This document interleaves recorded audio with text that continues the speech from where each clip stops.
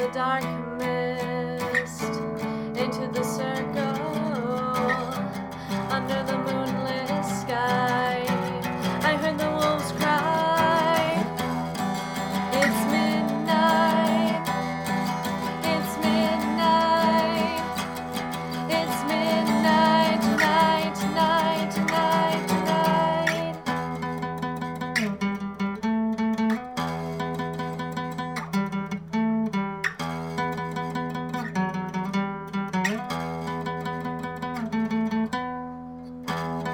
She conjured fire from the depths of hell. I heard her whisper through the veil.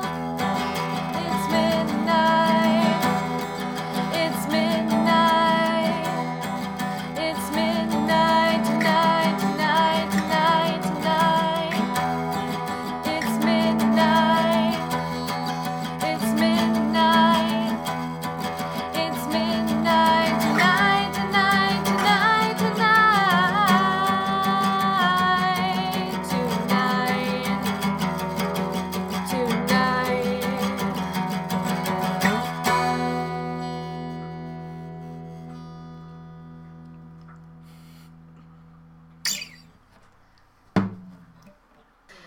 Welcome, friends, and welcome, fellow witches, to the Midnight Espa podcast.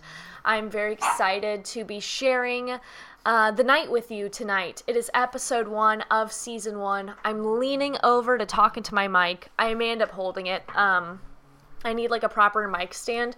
Right now I'm using a tissue box. Anyway, I apologize for any crazy breathing, chewing, or barking that you hear. Those are my dogs. They refuse to leave me alone. The song I just played for you is going to be our intro song, at least for this season. I will probably not play the entire song every episode, maybe just the chorus, like that ending part you heard. And it may sound different every time you hear it. I'm tempted to play around with, like, using a electric guitar and an amplifier, including like keyboard, creating like a full mixed song for it. That will become the intro, but for now, I think it'd be fun to play it live. And also, since I wrote the song, I can play it in whatever style of music that I like. So, you may hear it like on a ukulele or something like that. Anyway, I want to continue with this little exposition really quick, or prologue? I don't know. But it is the Sunday, the 11th of October. This episode was supposed to come out a week prior, but when I had this exact setup, nothing decided to work, which is weird because, as far as I'm aware, we are not in Mercury retrograde yet, and we're still actually in the shadow period. In fact, I think we're deeper in the shadow period than we were last week. I can tell you exactly actually where we are.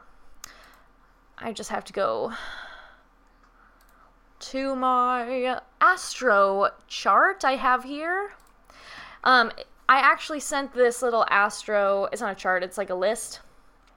Yeah, Mercury retrograde is until the 14th. So you can check out the list of all the different astro transits that are happening, including any like what the season is, and what the season is in terms of the zodiac, as well as like actual transits, the moon phases, and any sabbats that are happening in my email newsletters. I send that to you guys every month if you want to join.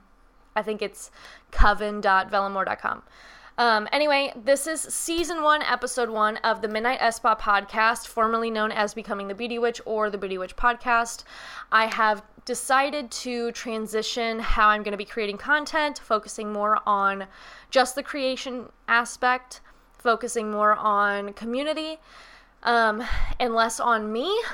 I will probably eventually transition my URL name to Dark Moon Coven, but for now, it's really hard to make that transition technically, so right now that's probably the only part that's going to stay like really Vela quote-unquote focused.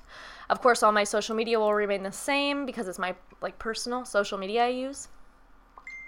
But the way that this podcast is changing is, instead of it being all about glamour and beauty magic, I'm transitioning it to be more about just witchy stuff. I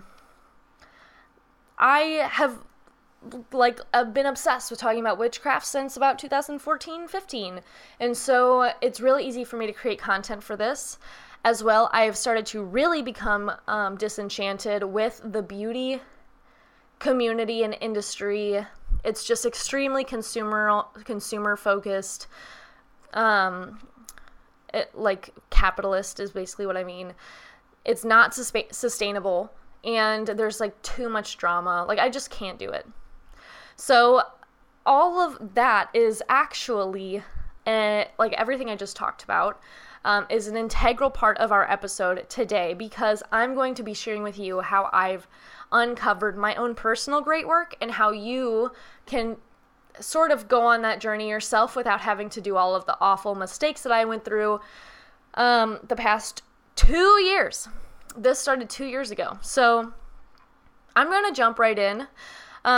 We're talking about great work today. I have adopted that term from the book Glamour Magic by Deborah Castellano. I've talked about that book many a time. It is one of my absolute favorites, and although it is about glamour magic, it is more than that. It's actually about how to do witchcraft, the actual how, and less of the, well, you need an altar, and then you need to burn candles, and the rest you got to figure out kind of book that's typical of intro to witchcraft books. This book is definitely more advanced, and one I am incredibly partial to. I've read it twice.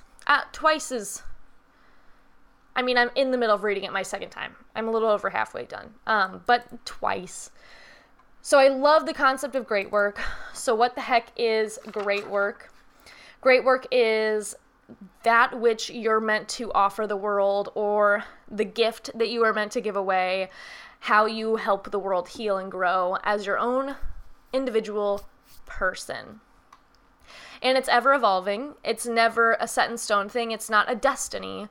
It changes. You can accomplish great work within your lifetime. You can accomplish multiple great works within your lifetime. I love Castellano's comparison to alchemy's Philosopher's Stone. Alchemists can achieve the Philosopher's Stone within their lifetime and then go on to achieve other great discoveries and inventions. Would it count as an invention? I'm not sure, but that's the goal, is to create, at least for now, the gift that you're meant to give the world and what it is that you are meant to achieve. Also, over here on this side of my monitor situation, I have the blog post that is corresponding with the podcast episode. If you're not a watcher, if you're not a listener, and you're a reader, this is where you would go. If you need notes or a written version, or even an image-focused version, a visual version of this podcast, it's all here on the written blog post. And of course, you can listen along. There's a widget to listen or watch the YouTube video. Sometimes great work is really mundane. It's what you decided you wanted to be in high school, what you decided to go to college for. It's your major, or it's the career that you decided to follow. Or sometimes it's really vague. So, the two examples I give in the blog are, my great work is to become a nurse and help people, versus my great work is to heal people's soul with touch. The how in those two statements are very different, even though they could mean the same thing. And that makes them different great work. So, as we discover and learn about great work in this episode, we'll also be learning about the themes of rebirth, how shadow work comes into play, and understanding your Chiron placement in astrology, or your karmic wound. So I gotta give a little backstory, or a little personal story about this. 2 years ago in 2018, if you were on my Instagram, you may have seen it. I actually performed a rebirthing ceremony for myself. It was bad. So let me state how and why I decided to do this rebirth ceremony first before we get into like the specifics. So before I was 24, 25 in 2018, I had a very clear indication of what my great work was, but I didn't call it that. It was like my life's passion or my personal mission. Like I knew what those were, and it was I was going to create music or art for people, and then it evolved into I'm going to create a spiritual-minded community around beauty. You may have been a part of that, or you may have seen, like scrolling through past things that I have still available, seen bits and pieces of that.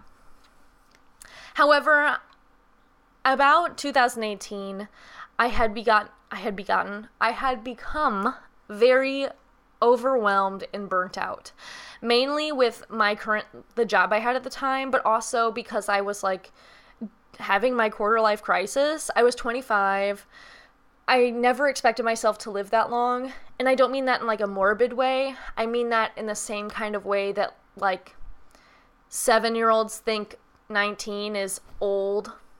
It was just like, whoa, I never could envision or wrap my head around me being a true adult.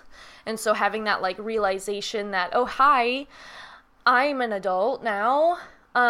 Plus I have and continue to have a mortgage, 2 dogs, obviously my spouse, and then like just everything plus my job was extremely demanding.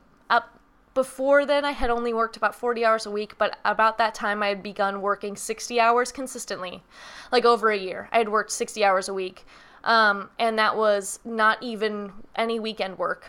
I would still be expected to respond to emails on the weekend, but during Monday through Friday, I would typically work 10 to 12-hour days every day. It was not healthy. I was extremely burnt out and really depressed. So I thought, oh, this is going to be a little triggering. Why don't I kill myself spiritually and then be reborn and sort of restart? I really felt like even though I couldn't do that physically, literally, by like moving to a different country, changing my name, and getting a new job, like I couldn't do that sort of like rehumanization. I could do it spiritually and metaphorically, and I thought that would provide the same sense of relief. I also saw one of my favorite influencers portray something similar on her Instagram. When I say portray, I mean she did not lay it out word for word exactly what she did. She alluded to it, and I was extremely inspired because she's a very inspiring person. And so I decided to take that inspiration and run with it and make up my own thing. Like I said before, it was bad because I didn't understand the implications of what this would trigger. So not only did I do this Death and Rebirth Instagram challenge, which was extremely shallow, it was 7 pictures of you going through the rebirth cycle, starting with the death. So taking like a picture of you as you are, going through the funeral, like grieving clothing, the decay, showing you actively taking steps to dismantle old parts of yourself. So maybe this could be like your big pile of clutter that is overwhelming you. The decay could be your resignation letter. Other things that show like a decaying of your past self. It could even be like a makeup look or something. I think I did like a bathtub photo of me taking like this, like I had a red bath bomb and I took like a bath. Day 4 was the dream. So this is like a vision board or like a visionary portrait of who you want to be reincarnated or reborn into. Then 5 is the conception. So this is like very sexual energy, very much like energy building. Day 6 was the build. So this is another like in progress picture similar to the decay. And then day 7 is the birthday, and I made like a cake and everything. And during this whole time I was like dyeing my hair and like writing in my journal about bad habits I wanted to release and creating morning routines. And it felt very superficial, but like 2 years ago, I didn't understand magic in the way that I do now. And I didn't understand how intentions actually worked and how the universe will give you what you wish for in the ways, and if you're not specific, it will screw you over. Like, I was naive, you know? So I took all of this, like, naivete and desire just to change, and I didn't actually do anything with that energy besides funnel it into Instagram posts and not do any shadow work. I didn't do any work on my inner self. I thought that, you know, I will take a symbolic picture of me, like, as in grieving clothes, like all black, for my past self, and that's all I have to do to dismantle all the things in me that I want to get rid of. And instead of actually doing the work of dismantling all of that stuff, I'm going to instead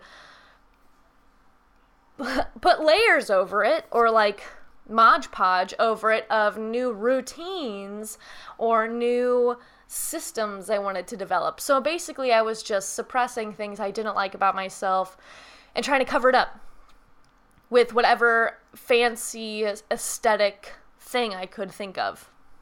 And this leads me into Chiron. I believe that's how you pronounce it. I'm going to continue to pronounce it that way. I apologize if that's extremely cringy to hear, because it's not how to pronounce it.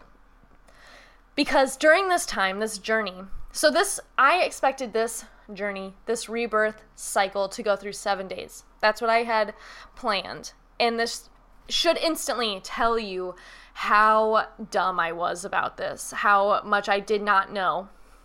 I knew a lot about glamour magic and like magic of changing your appearance and then changing your inner like self, but I didn't know like shadow work yet.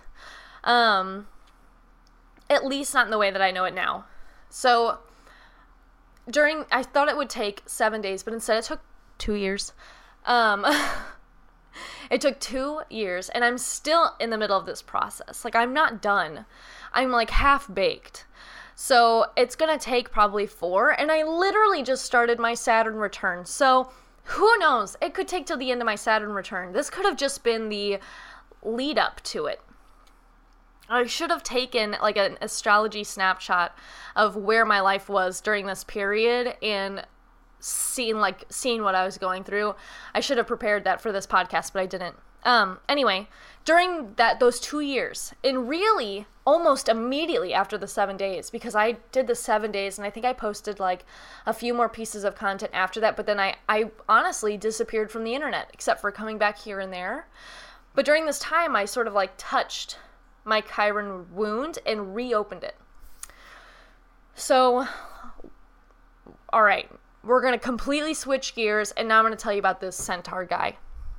So, according to Greek mythology, there was this centaur named Chiron, whose dad was Kronos, aka Saturn, and his mom was Philyra, I think is how you pronounce it. She was a water nymph. There are a lot of different myths or stories about how his conception came to be. One being that Kronos actually raped Philyra, and it was the disgust of this centaur, like, rape child, that he was abandoned by both his dad and mom. There's another story that they were just actually lovers, but Kronos' true wife or spouse, I don't remember who, maybe like Athena or Aphrodite or whatever, was not keen on him having infidelity, so he transformed himself into a stallion, so that way he could basically be with his lover in disguise, and somehow she like forgot about Chiron and he was left alone. But anyway, Chiron was not raised by neither his mother or father, and instead by the sun god Apollo. And Apollo, if you don't know anything about him, is incredibly smart. He like knows all of this knowledge, and he just taught it all to Chiron. So Chiron became this incredible and well-known healer, teacher, and prophet, and like a mentor, especially to the heroes, mortal heroes, and otherworldly heroes. He was like a teacher to Achilles and Hercules. And actually it is the Hercules story that we're going to be touching on. So again, the story is like a little confused here on how this happened. But essentially, Hercules accidentally hit Chiron with a poisoned arrow. And not just any poisoned arrow, but an arrow poisoned with the venom, I guess, of a hydra of a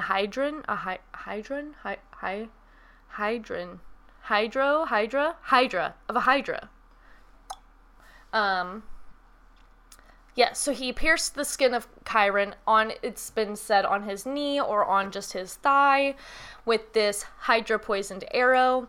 Some stories say that for some reason Hercules was in a fight with a bunch of other centaurs, and I guess Chiron came to like break it up because he was like a liaison between the two like factions of immortals, and Hercules just shot him on accident, or Hercules and Chiron were hanging out in Chiron's like living room, and Hercules is like, look at this cool arrow I got, and drops it on his leg. Like, there's a bunch of different ways that Chiron gets wounded. And so Chiron is a healer, and he can't heal himself because of the hydra poison.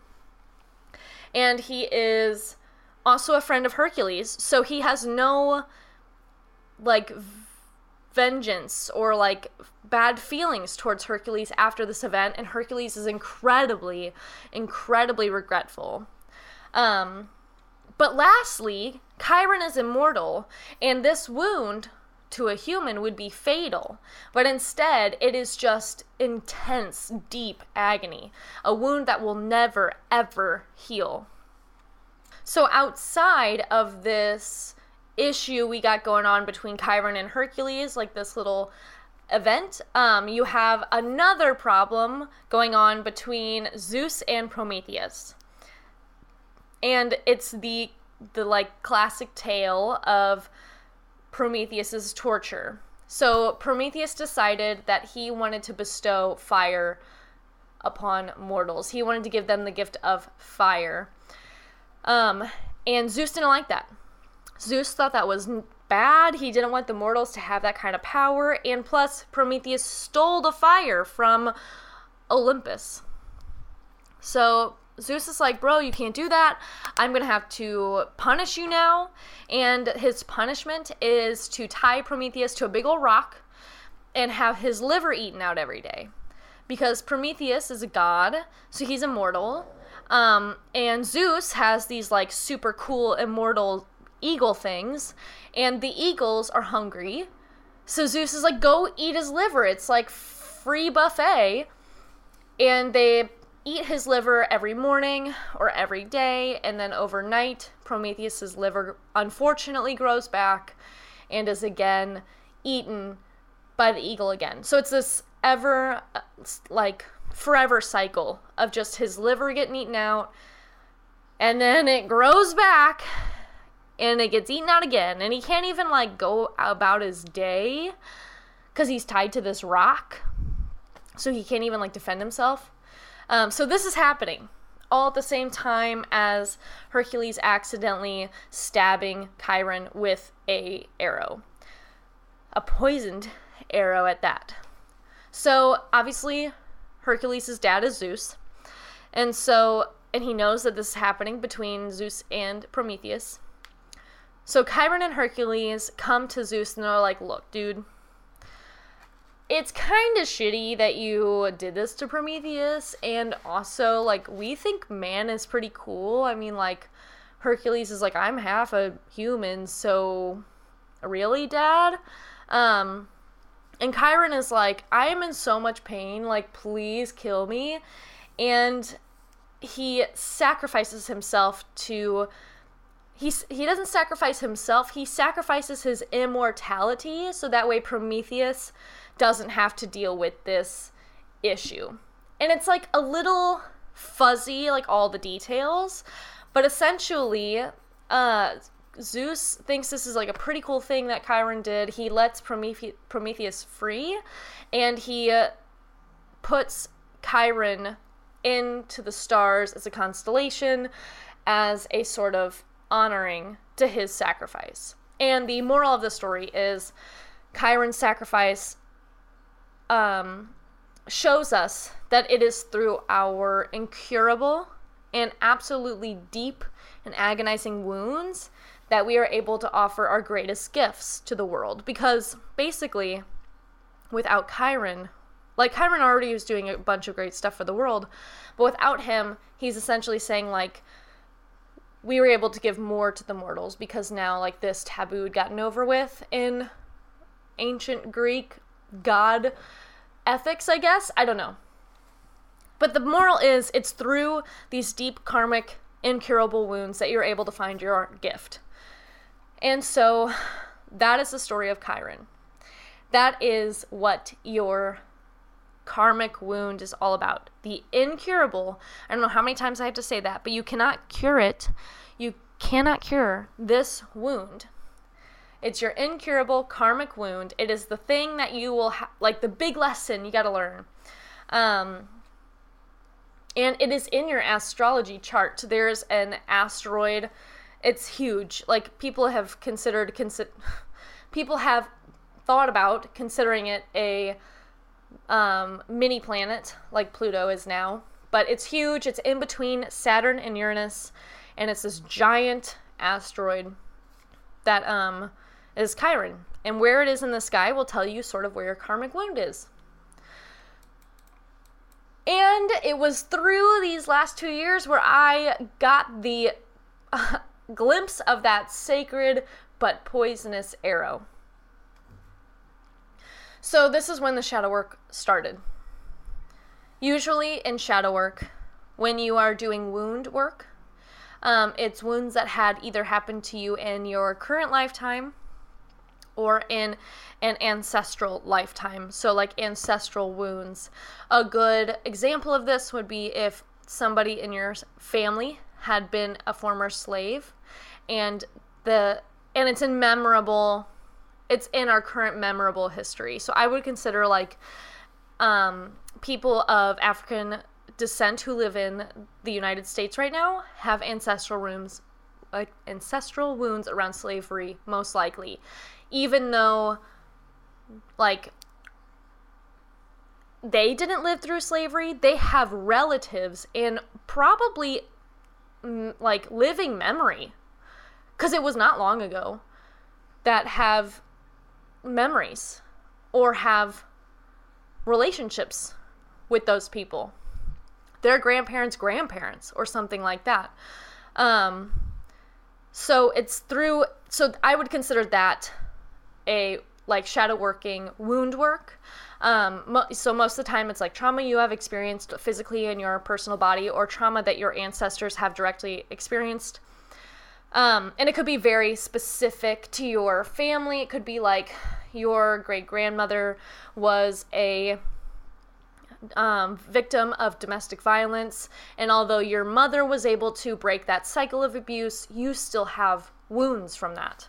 You do, even though you have had a better life because of all the work your mom did. That's still wound work you would have to do. However, Chiron wound work, and usually, okay, so let me explain how you would do normal wound work and shadow work. Basically, you rip off the scab, everything that you've told yourself about this wound, you open it up, and then you actually heal it with medicine. And the medicine could be literal therapy. It could be a lot of spiritual medicine, like doing journaling or working with groups of people, all that kind of stuff.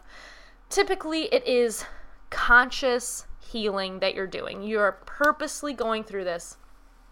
And a lot of times it feels like therapy. However, Chiron wound work is different. While there may be trauma surrounding your Chiron wound, there is no sense of a source. It feels just inherent, like a part of you, and it's never going to be able to be healed. There is no, like you may you may have peace around it, but there is no putting a Band-Aid on it. There is no like source to heal.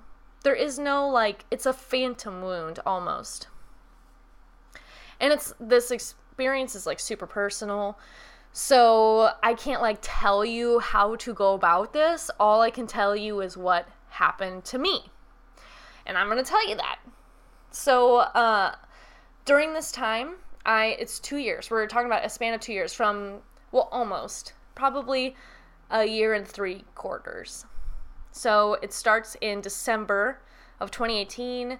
That is when I like did this Death and Rebirth Instagram, and then all of 2019 was awful personally. And then 2020 happened, I had all this energy, and it was awful, not personally, just in general, and it's still happening. So we're almost to December, so it's almost 2 years. And during this time, I had a lot of issues surrounding control. I was still extremely overwhelmed, even though I quit my job in 2019. And got a different job. I didn't feel any different than the person I was when I was working 60 hours a week. I actually thought it was the job that was causing me to be this way. I kept telling myself, you know what?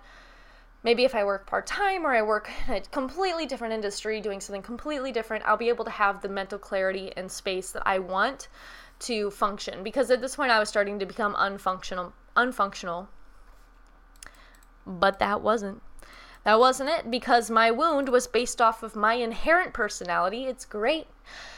And that's when I sort of figured it out. So in 2019, I went on this like year-long journey between trying to figure out what is wrong with me to doing the opposite of healthy behavior, and instead focusing on really self-destructive coping mechanisms that I was delusional and thinking would help, to seeing the light and quitting my job. Which ended up turning out to be just a simple Band-Aid, and I've continued to work through this in a more like physical way, like healing my physical body kind of way, and it's not over. I feel like I've literally just started. I just had this epiphany like 2 months ago. So my Chiron wound, I will tell you about it. My Chiron astrology placement is under Virgo in the 4th house. To keep matters simple and short, I will tell you that this means I have a really hard time figuring out my own emotional wants and needs, because I assume that I am supposed to be like the stoic person, perfect person. However, I am able to use this like somehow to understand the needs and wants of others, and so I'm able to over nurture them. The 4th house is the house of family and like home stuff. It is ruled by Cancer, so you can sort of think of like that Cancer archetype of being like the mom friend, but then Virgo sort of throws it askew and puts this cold perfectionism like lens over everything. So I throw all of this like random expectations of myself to be perfect and to nurture everyone around me, but I assume that I don't need any of that. And it took me a really, really, really hard, long time and a hard lesson to learn that. That was actually what was happening. Like, I literally had read about my Chiron when I did my very first birth chart, like, reading. You can, like, make it populate like all of the different interpretations of what all your stuff is, and like it didn't mean anything to me at the time, but now it does.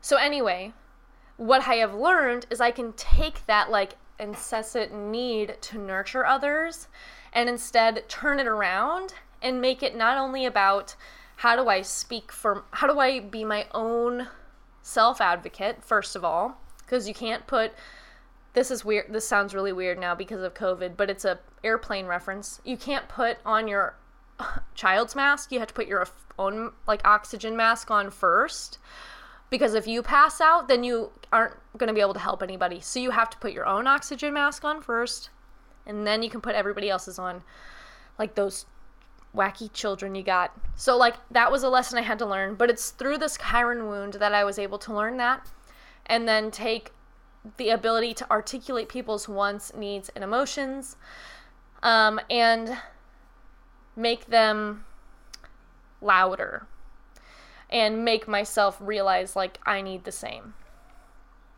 It's complicated. It's still hard for me to put words to. It's still hard for me to describe because I'm not done working with it. However, that doesn't mean that I haven't figured out my great work, because that I feel much more secure about than I do on exactly what my Chiron wound is. So how the heck do you use this information of, like, how would I use all of this to create my great work? So during my reread of Glamour Magic, there's the chapter on great work. And I think she actually talks about it for a majority of the book. But in it, she talks about finding your great work. And there's actually little experiments and rituals for you to go about doing it. So I made the effort to actually do it this read through. Before, I had just like read the book really fast. But this time I'm doing a much more like close, careful reading of the book and actually performing a majority of the experiments. Some of them I'm not doing because they're like too social and I'm not a social person, or like you literally can't do it anymore because of COVID. Like there's no parties or like large gatherings to go to, so it's just like, ugh. But I took her advice and I sort of created my own 3-part process. So this process I'm going to tell you about.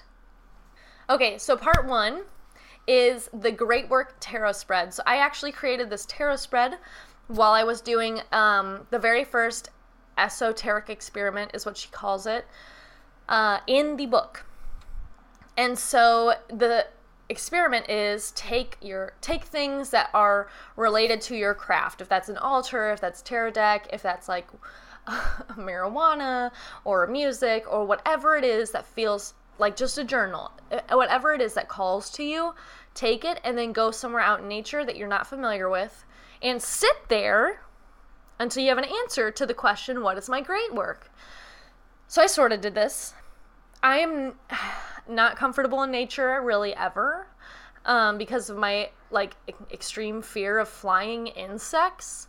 So what I did was I went to the park close to my house. Also, I have a huge fear of people, and it was during COVID. So like I was just anxious the whole time.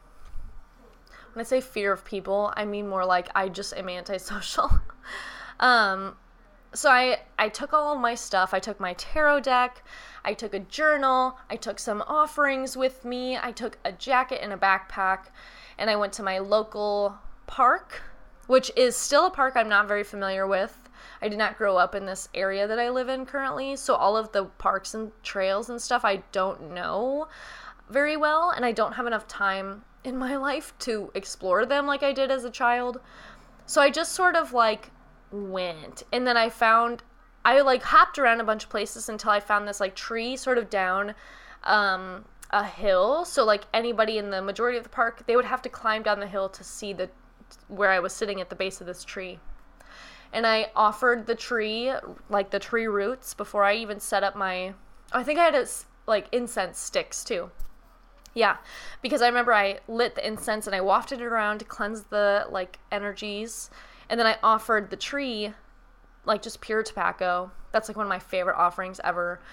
And then also a 50-cent coin. I love offering coins because I feel like it's just like a magical offering. So I set that in like the little nook in the roots, and it had like a perfect little spot. I think it was a maple tree. I met my friend Gerald, who is a gigantic ant, and I sat there until the only thing that I could think of to do to figure out my great work was pull cards. I had like all these ideas running in my head, but they all felt disingenuous. They felt very like motivated by capitalistic gain or by like physical wants and needs, which that's dumb, right? Having a corporeal form. Anyway, so I pulled the cards, and I pulled 4. I actually have my grimoire page. Well, I have multiple of them. but I have all of them here that I'm going to be referencing. But I pulled 4. This is not in focus, but as you can see, I drew them. And this is how you would pull them. So the first card you pull is the card that represents your strengths. And then opposite that, you're going to pull another card for your weaknesses. And then on the right side, you're going to pull a card that represents help that people ask of you. So what this means is when people come to you without you prompting them, this is the kind of advice that they're asking from you. This is how they need your help. When people ask you for a favor, this is typically how it's asked or what it's about. And then opposite that one on the left side is going to be the card that is the help you are eager to give. So what this means in contrast is this is the help that you're giving unsolicited. This is the unsolicited advice that you always want to give people. This is how you wish you could help the world. And the reason there's a distinction is because what people are often going to you for may not match with what kind of help you want to give. And basically it shows the difference between what your desires are, how you view yourself, how you value yourself, and what you should be doing versus your actual talents, what you're good at, and what people find valuable in you. And sometimes they align pretty closely, and other times they're going to feel pretty opposite. But you'll basically pull these 4 cards. The first 2, strengths and weaknesses, are sort of like an objective. Hey, this is what you're good at, this is what you're bad at. And then the second 2 are to give you a better idea of how to translate those strengths and weaknesses into helping people that serves them and also fulfills you. You want to find the happy medium in the middle of those 4 cards. You want to, if this was a giant Venn diagram of 4 bubbles, you want to find that middle bubble. So I'm going to read to you what I pulled. For my strengths, I pulled the Moon.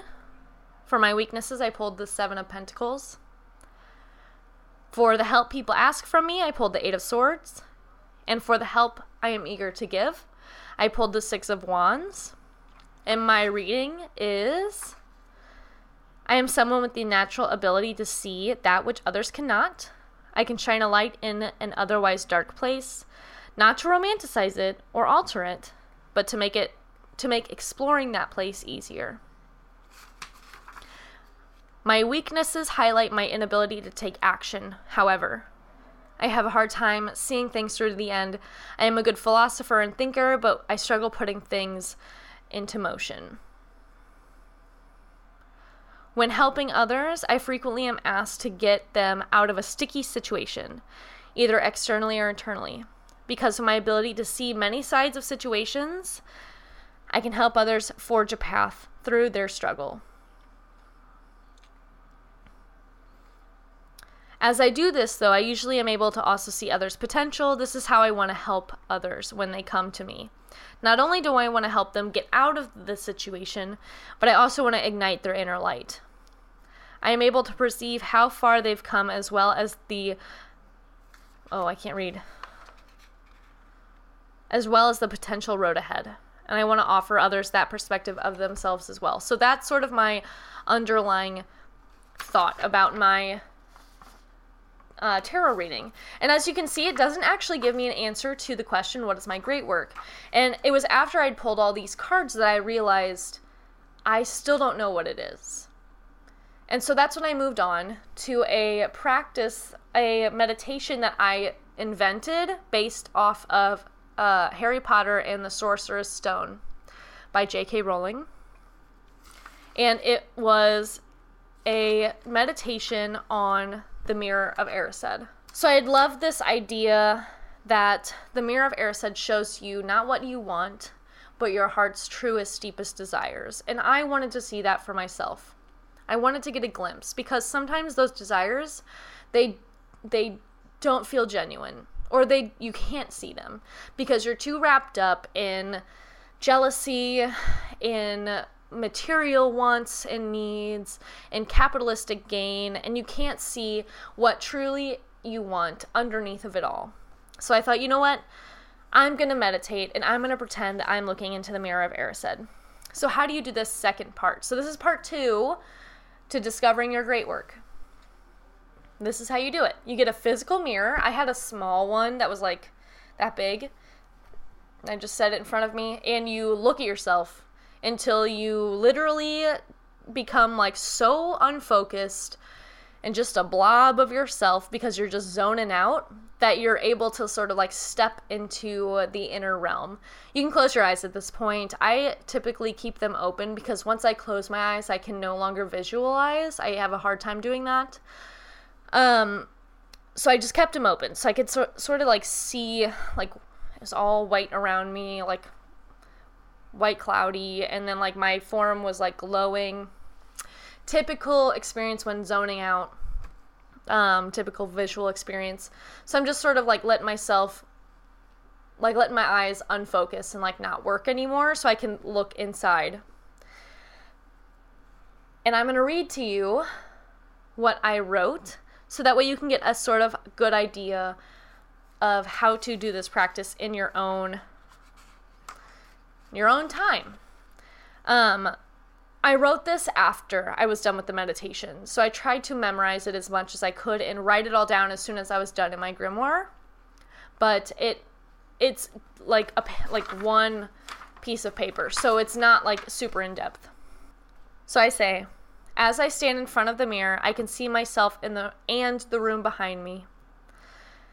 I notice it's dark and vague behind me.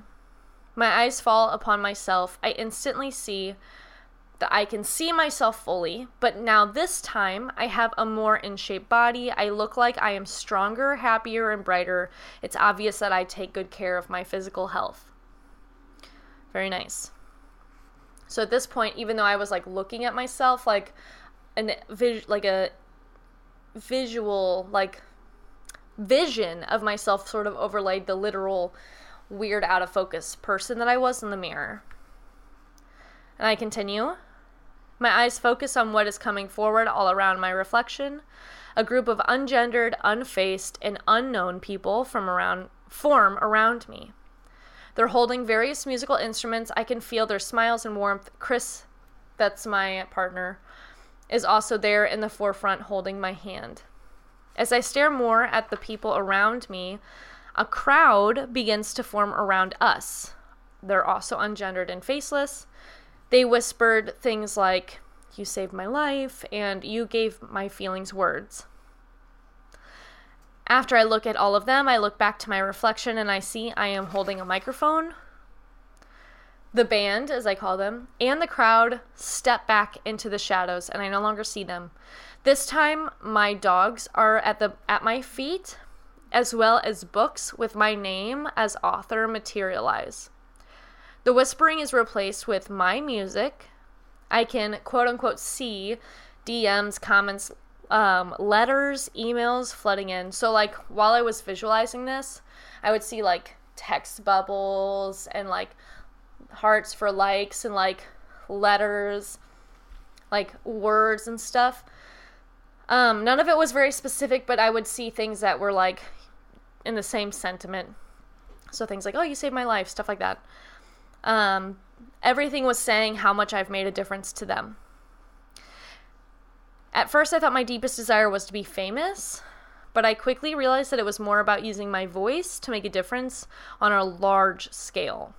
My reflection never drops her mic, but instead holds it firmly and confidently. I realize that all I ever want is to perform art that is meaningful and dedicated to a cause, and not to perform just to perform.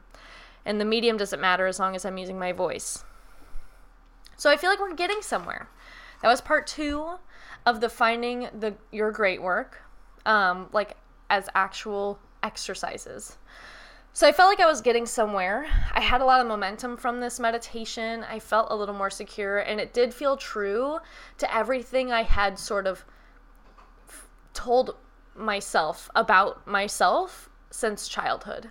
It had aligned with all of the dreams I had ever wanted, all of the like deepest passions I'd ever felt. Everything was aligning. But I still didn't really feel like I had this like clear and strong grasp on what my great work actually was. So this is part 3 and the final part to uncovering your great work.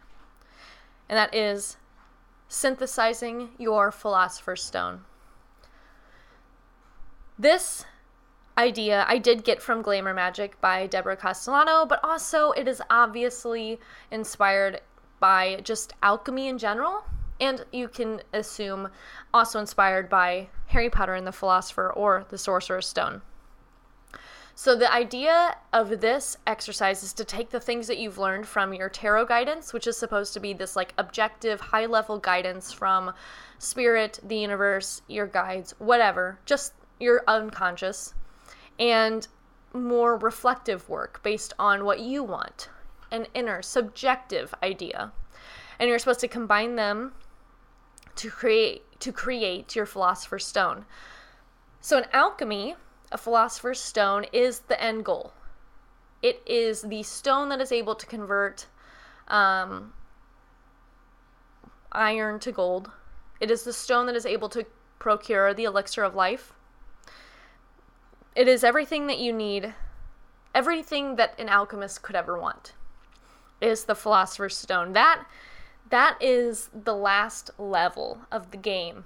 And so you need to synthesize that out of the pieces that you've already done. And how I had put this into a literal exercise or practice was just with a simple journal prompt. The prompt was to reflect on what you learned and develop a succinct why and a succinct how, as well as a succinct what. So I'm sorry, I messed that up. So the way I had developed this into an actual exercise was by creating just a simple journal prompt. And it was the journal prompt that would help you understand the what and the how. You create a physical Philosopher's Stone in the sense that you create like a mission statement or a vision statement. You create an actual journey to follow so that way you can achieve your great work. It's very like practical feeling. So I'm just going to read to you what I wrote on my piece of paper because it's just a simple journal prompt. I didn't actually write the prompt down, but on my blog post you'll be able to see it and follow along. But part 3 says on my grimoire notes, part 3 says, as I reflect on my tarot guidance and what I saw in the Mirror of Erised, I think about some basic truths about myself that I had learned. 1, I am here to help others find their way in the dark. 2, I am ruled by Mercury. 2, I am ruled by Mercury and have always had a natural gift for speaking, singing, and language. My chart is ruled by Mercury. Oh my gosh. By the way, I didn't learn from the last 2 exercises, but it was something that I sort of had to come to terms with, is that even though I have this stellium in Scorpio, that I would always be a Gemini rising and always have an entire chart completely ruled by Mercury, and not just any Mercury, but a retrograded one. And then finally, the last truth I learned about myself is it is my gift to speak to things that otherwise have no language or voice, to give meaning and understanding to the soul's abstraction, to have a message that saves people. This is what I want for myself. And I continue on. Now I must determine the what, aka my core message, and the how, aka my medium, of my Philosopher's Stone. So I have to come up with the what it does, so create the elixir of life, and the how it does that. So I must take these truths and distill them into a mission, goals, and daily action. So I must outline explicitly the what and the how. So I did. The what.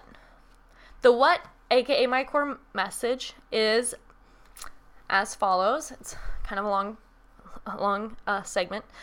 But I say, based on my strengths and my truths, I believe it is my most natural position to take those deep, dark, taboo things that people have inside of them that they are too afraid to admit and make it known.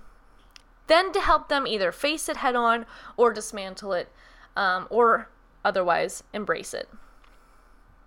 I want people to feel good about being weird, overly emotional, loud, silly, spiritual, or sexual, that these things are strengths to be held and flaunted instead of hidden away in shame.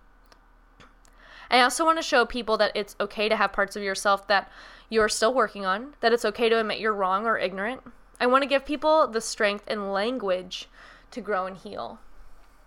And I think that I think that last sentence is my core message. I want to give people the strength and the language to grow and heal.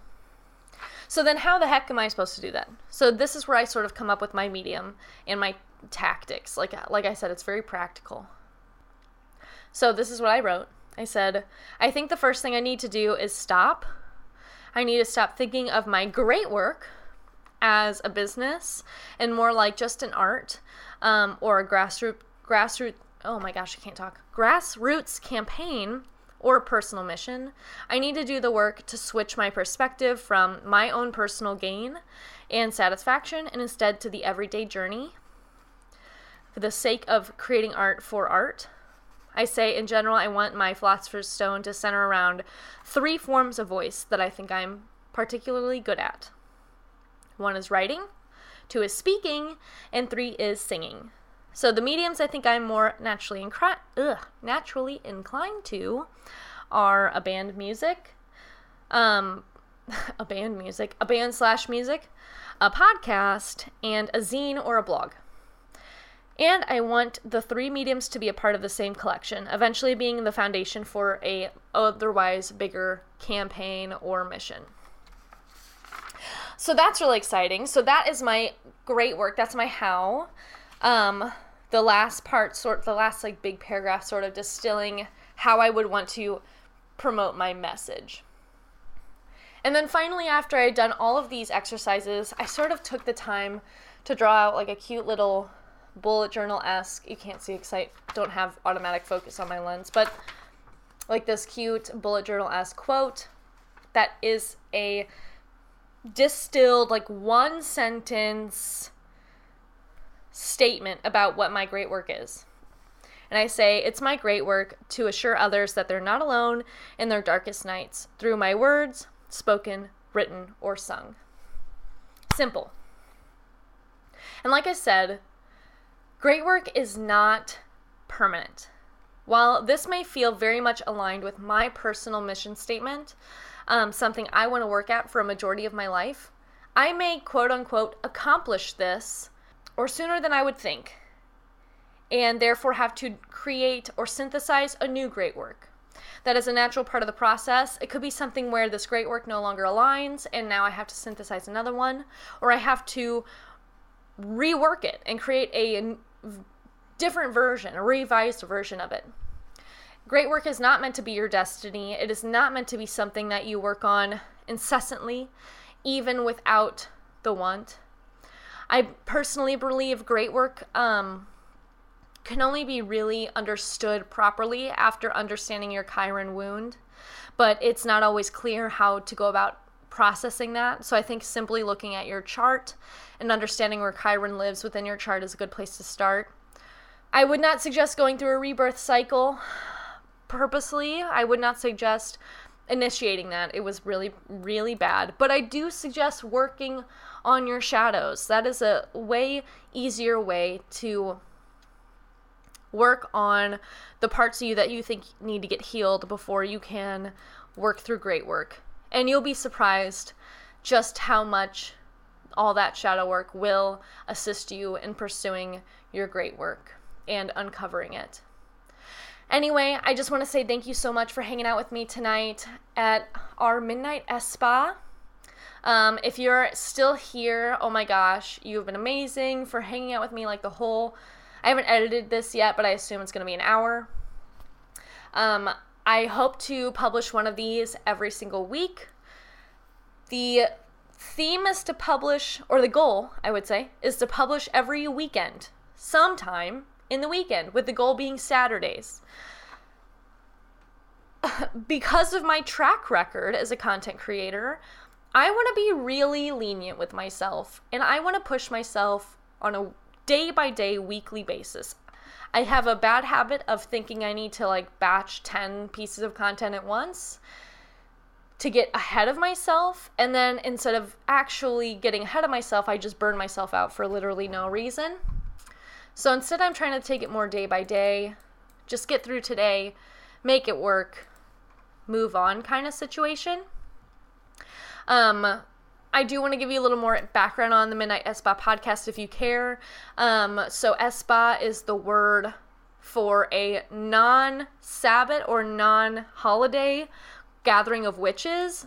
So like weekly coven gathering is called an Espa, or ESBAT. And then midnight because this is probably gonna happen late at night for me at least. Anyway, I'm really excited. Next week is a week all about using tarot as a form of self-care. And then after that, I believe we're going to start discussing Samhain. So it's going to be juicy. Thanks again for sticking around. I had a great time with you tonight. I hope that you have a great night ahead of you if you got stuff going on, or a great sleep. See you later, Coven.